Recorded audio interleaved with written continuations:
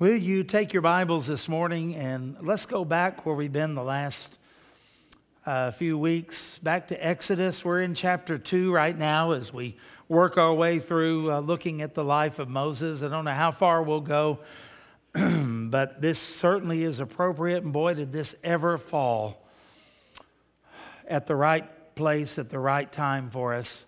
Reasons to trust God in the darkest of times. There's so many times you find people that begin to question God, run from God, turn to other places. And yet I think about what we looked at in Sunday school. Jesus said to the disciples, the 12, "Will you go also?" And Simon Peter said, "Where else are we going to go? You alone have the words of eternal life." That's what we mean by our living hope that we have in Christ. Turning to the Lord and not from the Lord. Monday afternoon, when we got the call about Rachel, Brother Dale and Isaac and I ran down there. And when we saw Michael and Jody, as they were weeping, the first thing they said was, this was her day. This was her day. Because Psalm 139 says that God has measured out a number of days for each one of us. And we're all going to face death. And it's all not up to random chance. It's up to the sovereign plan of God. And when that happens, and when that happens to you, when that happens to someone that you love, what's going to be your response? And when I looked at this, I thought how incredibly similar what we've been looking at as we've been going through this first part of Exodus. And just to kind of stir our thinking and our memory, because we ought to think. Don't just listen, think. Think. In the times that we are reading about now, Joseph had been sold into slavery. He had been unjustly accused of rape. He was thrown into prison. And while he's in prison all of those years, he's thinking, he couldn't help but think, about those dreams he had had where his brothers, the other children of Jacob or Israel, had bowed down before him. How does that happen now? How do the promises of God ever show up when you're in prison in a foreign land, in an Egyptian prison, and you're a Jew? How does that ever happen? But as we know, the orchestration of God, a butler and a baker fell out of favor with Pharaoh, were thrown into the same prison with Joseph.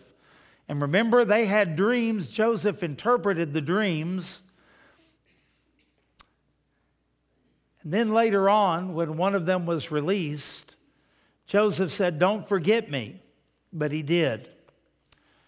Can you imagine just the despair of waiting and wondering how in the world does God fulfill His promise? How does He get glory out of this? How is there anything good that happens in this situation?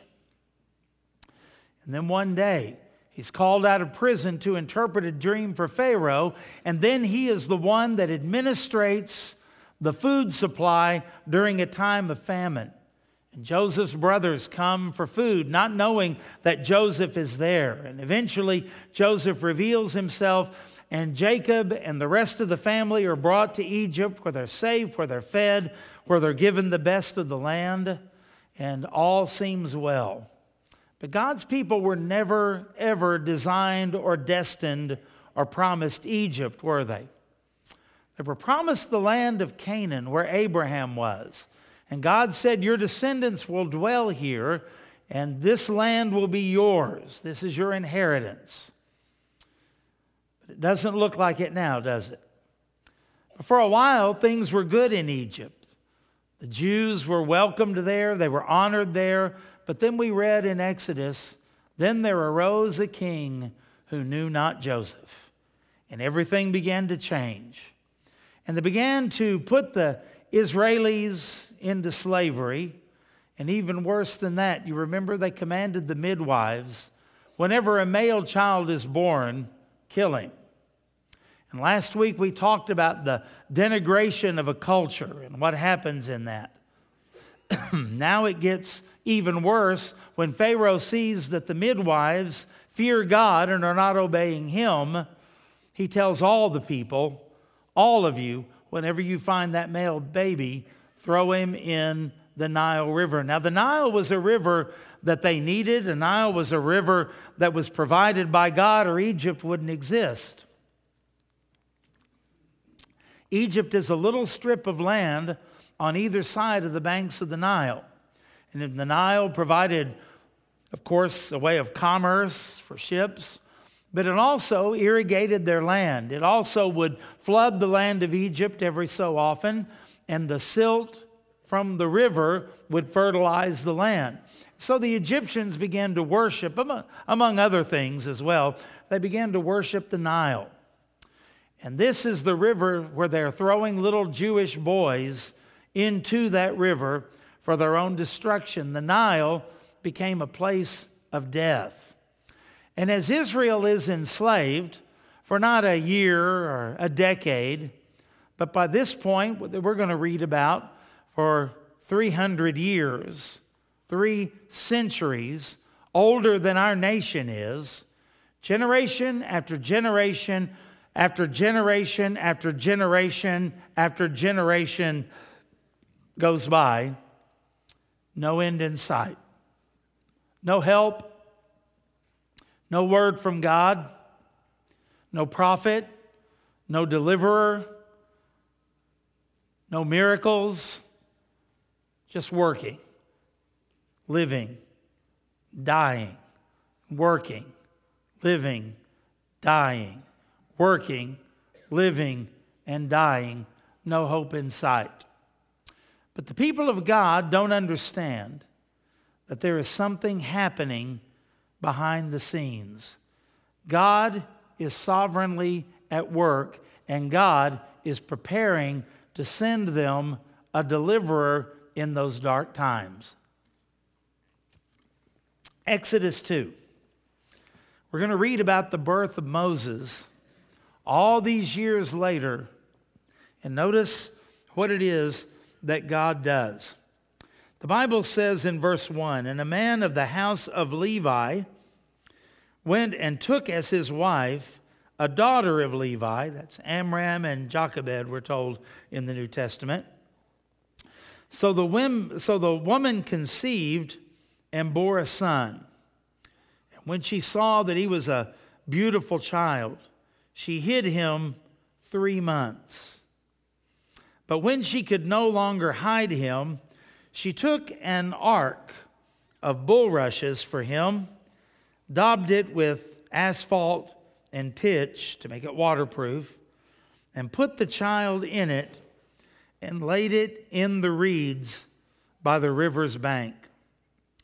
And his sister stood afar off to know what would be done to him.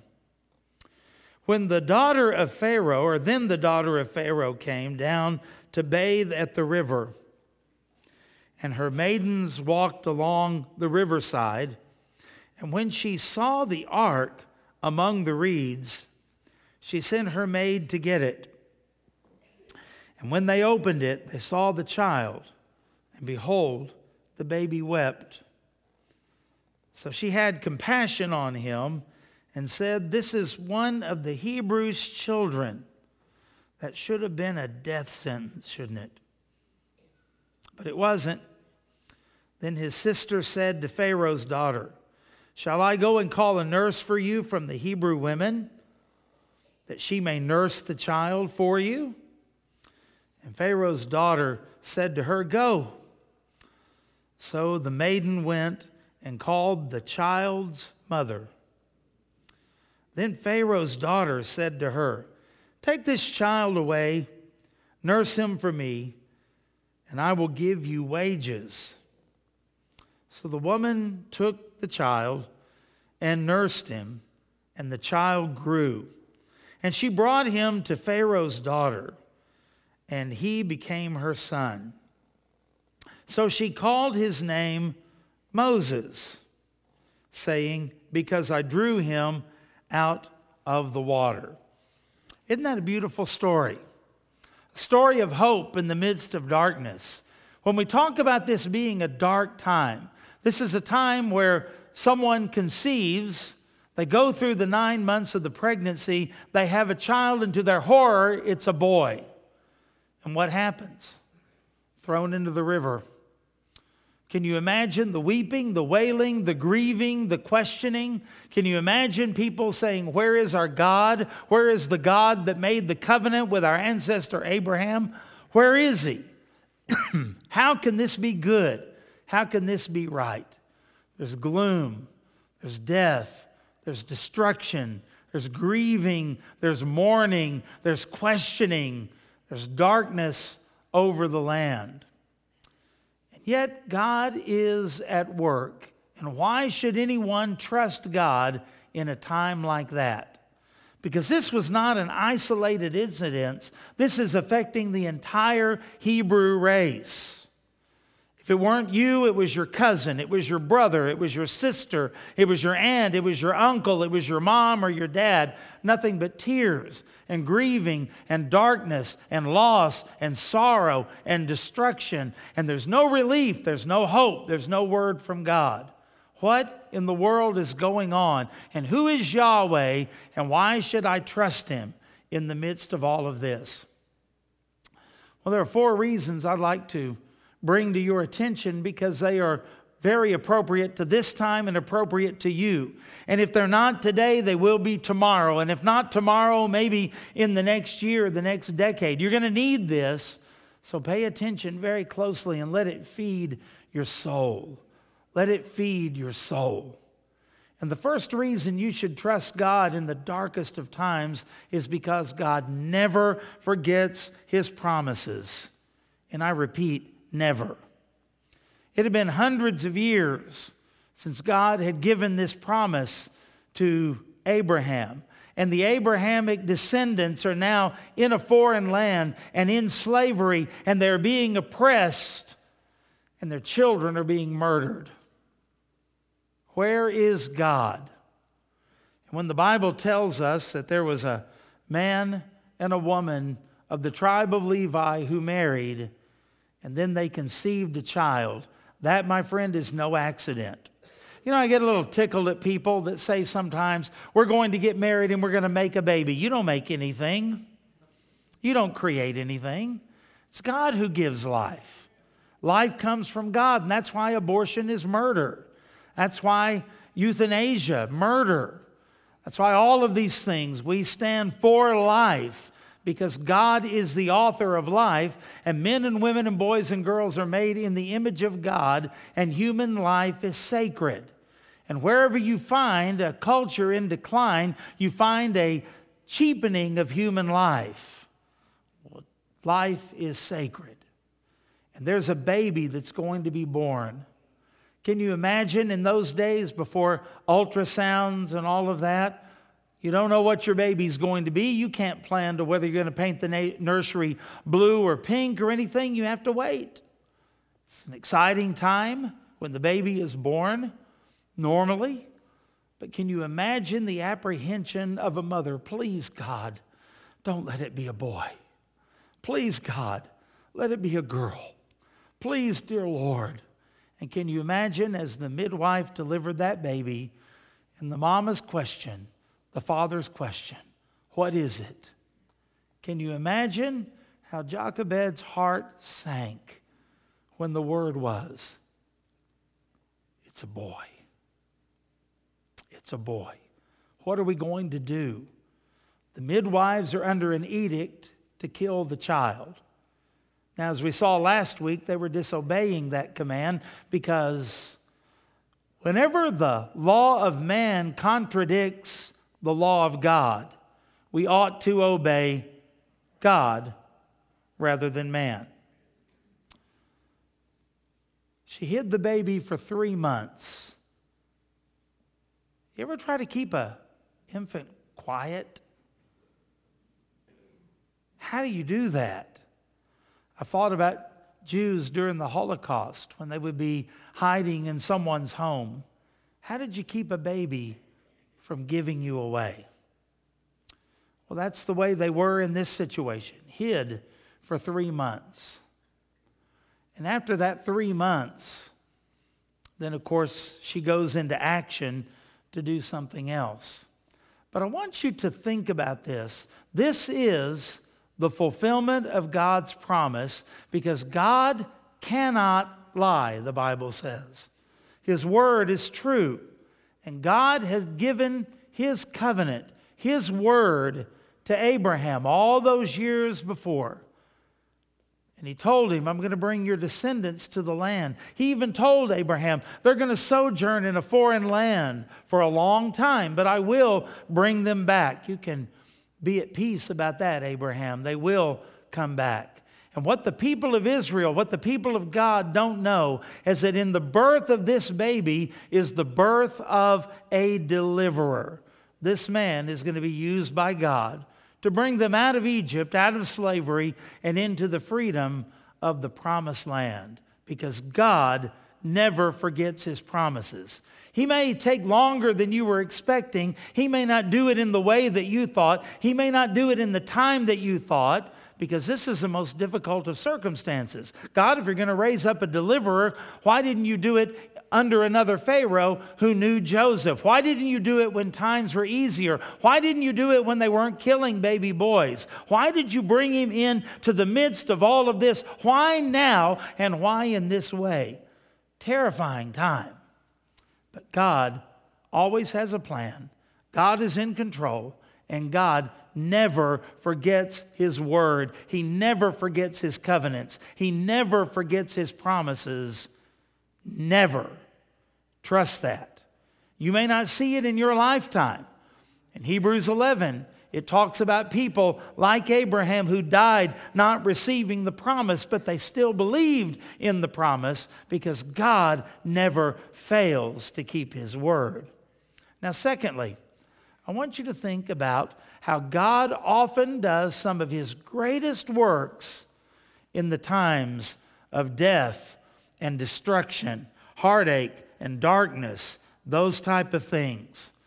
Can you think of a time when things got horribly, horribly bleak, when they got dark, when there didn't seem to be any light, there didn't seem to be any hope, there didn't seem to be any answer? And then all of a sudden, God, in His love and in His mercy and in His power, He broke through in amazing ways. The ultimate example, I think about the disciples. When Jesus was arrested and they fled. When Jesus was tried and there was Peter and John that was there witnessing the trail, but Peter denied Him. And then later we find John at the cross with Mary, but that's not much out of all the people that Jesus had fed, out of all the people that Jesus had healed, and even out of the ones that Jesus was closest to. They scattered. They were hiding. They were afraid. You get a lot of insight when you see the men on the road to Emmaus when they are talking to Jesus Himself and they're saying, well, we thought that Jesus would have been the Messiah, the deliverer. There's so much doubt, so much darkness, so much fear. Are the disciples going to be arrested next? Are they going to be executed? What's going to happen to the followers of Yeshua? What's going to happen to them? But it was in the midst of death and darkness and destruction that Jesus Christ became our living hope, the conqueror of death, hell, and the grave, the one that brings eternal life to us. And as God so often does, He lets hopes and visions and dreams die so that coming out of that will be things that we never imagined. Abraham was told one time, change your name, Abraham.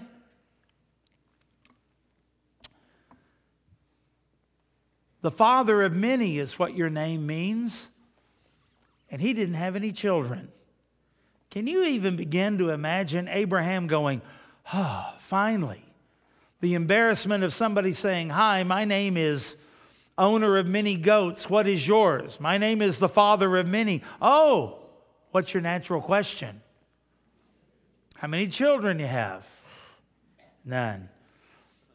Abraham's thinking when God says we're going to change your name. Whew, finally. And what does God tell him to change his name to? From Abram, father of many, to Abraham, father of nations. Oh, Lord, can you make anything worse? Abraham is given all of these promises, and finally, Abraham has a son. But Ishmael's not the one that God has anointed. What's he going to do now? Sarah, in terms of reproduction, is as good as dead. But in a miraculous way, the son of promise, Isaac, is born. And Abraham is so thrilled. In Isaac, and out of Isaac, descendants are going to come that, according to Genesis 15, are going to bless the entire world. A reference to God's Messiah coming through him, until the day that God says, take your son, your only son Isaac, go to the mountain and offer him to me there. And in the midst of all of that darkness and confusion and despair, can you imagine what it was like? The book of Hebrews says Abraham did it by faith, believing that God could raise him from the dead in order to fulfill his word, in order to fulfill the covenant. It's a beautiful thing. And it was in that so many times we see ourselves or we see Isaac as a picture of Christ. But actually, the picture of Christ is the ram caught in the thicket that was offered in Isaac's place. And Isaac got to live because of the death of that innocent ram, remember? And that's a picture of our redemption. And it was out of the darkness and out of the death of that vision, in the obedience of Abraham, a great truth was taught and something wonderful happened. It was when Joseph was told that he would be the one that his brothers and everyone would bow down to. Then he's thrown into a pit. Then he's sold in slavery. Then he's thrown into a prison. What hope is that? The vision had to die. It was when the disciples thought, our Lord is going to be the king and throwing off all of these Romans, and the government will be on his shoulders, and his name will be called Wonderful Counselor, the Mighty God. All they could see is just grandeur and glory. And so they asked, can we sit at your right hand or your left? And you remember he said, are you able to walk and to be baptized, immersed in what I'm going to be immersed in? And oh, they said, we are able. We are able.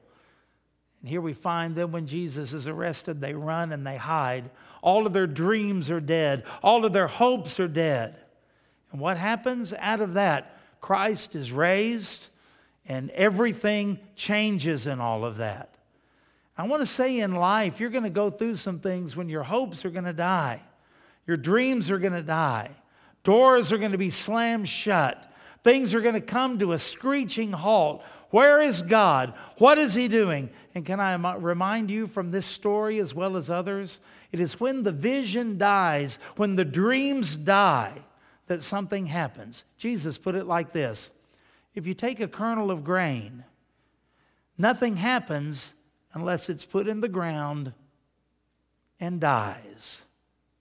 Then the stalk comes up, and you actually end up with more than you planted from that single grain. But it has to die. And it's a picture of our life as we have to die to ourselves. It's a picture of dying so that Christ can be seen in us. It's a picture like that alabaster box that had to be broken before the fragrance could come out. And boy, through Rachel's life, as well as her death, have we ever seen the fragrance of God coming out. Her story is being told worldwide. Secular as religious and religious outlets alike. And more is going to come. Why? Because it's in the times of death, darkness, destruction that God often does his greatest works. How does this relate to Moses? Well, the Nile was the place where all of the bodies of those babies had been placed. It was a place of death. And Jochebed takes that little boat, puts her baby in it, sets it in the bulrushes, and it's in the place of death, in a place of no hope, in a place where babies die, that Moses is rescued and everything changes. Somebody say amen. And in your darkest hour, in the time when it seems the most hopeless, watch for the miracles. Watch for deliverance. Watch for God to do something that you never expected. Because all of a sudden, here comes the princess. All of a sudden, with her entourage, she comes down. Can you imagine as Miriam, Moses' sister, is watching? Because this is the daughter of evil Pharaoh. This is the daughter of the cruel, heartless man who didn't value life, who hated the Hebrews, who had enslaved their people and had ordered the destruction of all of the babies. What's going to happen when Pharaoh's daughter comes along? This can't be good. This can't be favorable. This can't end well. And Pharaoh's daughter does the horrific thing. She sees the little basket floating in the water. She saw it. It was hidden there, but she's seen it. She's come there to bathe. She's right there by it. She saw it. Can you imagine Miriam holding her breath? Can you imagine how her heart all but stopped? Can you imagine the fear? What's going to happen? They open up the basket and the baby's crying. And Pharaoh's daughter, for some strange reason, has compassion on the child. Think about that. The sovereign grace of God working through an idolater. Pharaoh's daughter wasn't a believer. Pharaoh's daughter thought her daddy was a god. She is from the family that wants to destroy her Miriam's people. And yet she becomes the one that rescues. Because folks, I want you to know in the dark times that we live, as well as the dark times there, God is as sovereign as He ever has been, and evil becomes the servant of a holy God. May we add the word unwilling servant of a holy God? And it was through this that this woman who didn't love God, didn't serve God, didn't care about anything that was going on. She was not a pro-life for the Hebrews advocate. She was not doing anything like that. She was part of the system. She was in it. And she shows up there at the right time, at the right place, in the right situation. And what does she find? The very baby that is going to grow up to be the deliverer of Israel, the deliverer of the Jews from the bondage of Pharaoh, from the murder of Pharaoh. And what happens? Irony of ironies. The deliverer of Israel grows up in the palace of Pharaoh, their arch enemy. Boy, does God have a sense of irony? Think about that. And evil becomes the unwilling servant of God. And you're going to find in your life that as you go through some things that crush you, you're going to find that there's going to come a sweet fragrance out of that crushing that would never have come out unless you had been crushed. You're going to find that God works in your brokenness in ways He never works in your wholeness. And you're going to find that the very things you thought were the worst and the most evil are going to put things in motion. They're going to bring a spotlight to Christ, a spotlight to faith, a spotlight to the promises of God, a spotlight to the hope. Peter told us, being ready to give an apologia, a defense of the hope that lies within us. Is anybody asking you? They're asking Michael. They're asking Jody. They're asking Daniel. Why? Because many times it's when you get crushed that the real hope and the fragrance of hope is shown. And when people get a whiff of it, what is that? I've never smelled anything like that before. That's incredible. That's phenomenal. That's amazing. And it is. But it's not us. It's Christ in us. Like a rose that is crushed and the fragrance comes out. It's Jesus in us. And oftentimes while we pray, we never have to go through these things. And I sure hope I never do and that you never do. But rest assured, in whatever it is, there's a fragrance that will come out of a believer that will make people say, why? How? What is this? This isn't normal. This is weird. What's going on? And your words will be God-honoring, God-glorifying words that will bring people to salvation, that will glorify the Lord and give hope and faith to others. And we look and we say, how could this happen? How could a person do this? How could God allow this? And all of those questions. You're going to torture yourself and drive yourself crazy if you focus on the unknown. When there's so much that we do know. Doesn't always satisfy. But it'll keep you moving the right direction. Because God's given us, you ready for this? Enough. In His infallible, inerrant, all-sufficient Word. He's given us enough. Now here's the hope. We'll understand it better by and by. Yeah, one of these days it's going to make sense. One of these days we'll see how it all fits together.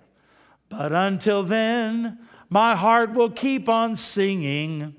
Until then, with joy I'll carry on, till my eyes behold the city, till the day God calls me home. Press on. Evil has not and will not win. It is an unwilling servant of God, just like Pharaoh's daughter was. And then here comes Miriam. You want a nurse? I happen to know someone who can feed this child, care for this child, and love this child. When you think about that, did that not take an awful lot of boldness? To step out of hiding and identify yourself and identify with that child and say, I can find you a nurse. Why don't we kill the one who is able to nurse the child? Obviously, she gave birth to the child and she has defied the law of Pharaoh. But oh, God in His mercy has it all worked out where Moses is going to be well fed. He's going to have his diapers changed. He's going to be bathed. But oh, don't you know that Jochebed would hold that child close and sing the psalms of God to that little baby. And as that baby began to grow, she would tell them the stories of Abraham and of Isaac and of Jacob. How did Jochebed and Amram know to do this? Hebrews 11 says, by faith. Where does faith come from? We don't work it up. We don't think it up. We don't conjure it up. Well, the Bible tells us faith comes by hearing of the Word of God. I believe God told them what to do.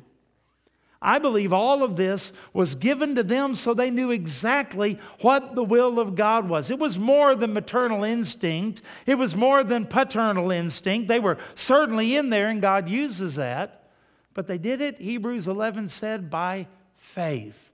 They knew that God had given them a special child. They knew that they were to defy this law. They knew They knew the protection of God would be upon them, and they didn't fear the king's law, the Bible says. And then Moses is given everything he needs to grow up and to be the deliverer. You know what that tells me? This is number 4. God will provide everything you need in any situation to be everything He has ordained you to be. God didn't need a better economic time. God didn't need a new Pharaoh sitting on the throne. God didn't need a revival among the Hebrews. God didn't need the Egyptians to all be converted to do this. Oh, wouldn't it be great if our whole country came to know Christ? It would be. But if everybody in the nation is pagan except us, that doesn't stop God. Well, we need a different culture. We've got a culture of death, a culture of perversion, a culture of immorality, a culture of division, a culture of lies. Well, I wish we didn't have that either. But that doesn't stop God. Sometimes we say, if only God would heal me, then I could serve Him more. If only God would give me a fortune. Think of what I could do for God. If only I had more talent. If only I had better friends. If only I had a better church. If only. And these verses remind us that just like Moses, whatever you need in whatever situation, He will supply that need, and you have no excuse not to grow. No excuse not to be sanctified. No excuse not to serve. Because our God provides everything we need to do whatever it is that He has ordained for us to do. And God provides a nurse for Moses. And God takes him and puts him in the house of Pharaoh. God prepares him for leadership. And God teaches him all the wisdom of the Egyptians. And God uses all of that to make the baby in the bulrushes the mighty deliverer of Israel from slavery and from bondage. So I want to just reiterate that. Where are you today? Are you in a dark place? God never fails to keep His promises. Never. You say, well, in my life, look at all the disappointments, look at all the darkness, look at everything that hadn't worked out. I just can't handle it. God does some of His greatest works through death and destruction and darkness. You say, well, there's so much evil and I'm encompassed by it. What am I going to do? You wait and you watch, because this God who keeps His word and does great things in the darkest of times will make evil an unwilling servant of God. Watch and see the deliverance of your God. And understand this wherever you are. Even if you're taking straw to make bricks and mortar, and you pray and you cry out to God, and God says, I'll hear, but not in your generation. I'll answer, but not in your generation. Well, I guess I'll just be miserable and never have any. No, God will provide everything you need to be the believer that you need to be in the situation where He has assigned you. No excuses. All your needs met according to His riches and glory. Got to quit pouting. Got to quit belly aching. Got to quit finding reasons to quit. Got to quit looking away. My advice is, when you find yourself in that situation, run to the faithful God who saved you and delivered you. Run to Jesus. There's no other place to go. God keeps His word. Amen? Hold on to His hand, to God's unchanging hand. And that's what we've been seeing this last week through the Freeman family. And I want to tell you, it's not because they're special people. They're ordinary people in the hands of an extraordinary God. So are you. To God be the glory. Great things He has done, is doing, and will do. And we get to be a part of His sovereign plan. Understand it? No. It's too big for us. But an integral part of it? You bet. God has chosen you for such a time as this, wherever you find yourself. And we are more than conquerors through Christ Jesus, who loved us and gave Himself for us. Hallelujah. Victory is in Jesus and Jesus only. Let's bow our heads. Oh, Father, as we think about these dark, overwhelming times that we face, and not just in the obvious situation. People who have children that are astray. People that are being persecuted on their jobs and in their families. People that around the world are in prison cells for doing nothing more than what we're doing this morning. People, I think of a friend of mine who wrote on Facebook that his nephew was murdered last week. I think of things like Mama Lou just having a fall that at this point is life-changing. I think about all of the things that happen in life, all of the things that people are going through. And I want to cry out to them, don't you see? Can't you see? There's hope.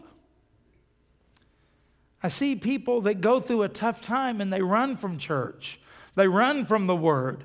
They run from God. And I want to cry out to them, please, don't you see? There's nowhere else to go.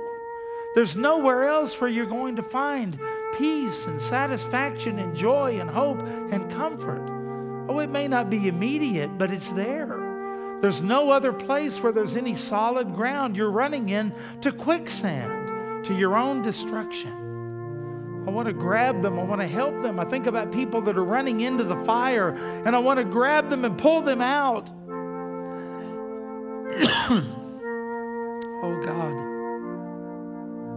In our brokenness, in our weakness, in our darkness, in our helplessness, rescue the perishing through us.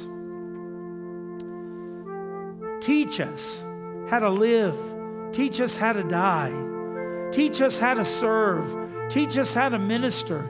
Teach us how to grieve even. But to do it with the hope of God in our hearts, so that others ask us about our hope. And we can tell them, Jesus Christ is my living hope. Comfort us and strengthen us. Heal us and bless us. But above all, teach us to walk by faith and not by sight. In Jesus' name, we pray and we press on by grace. Amen.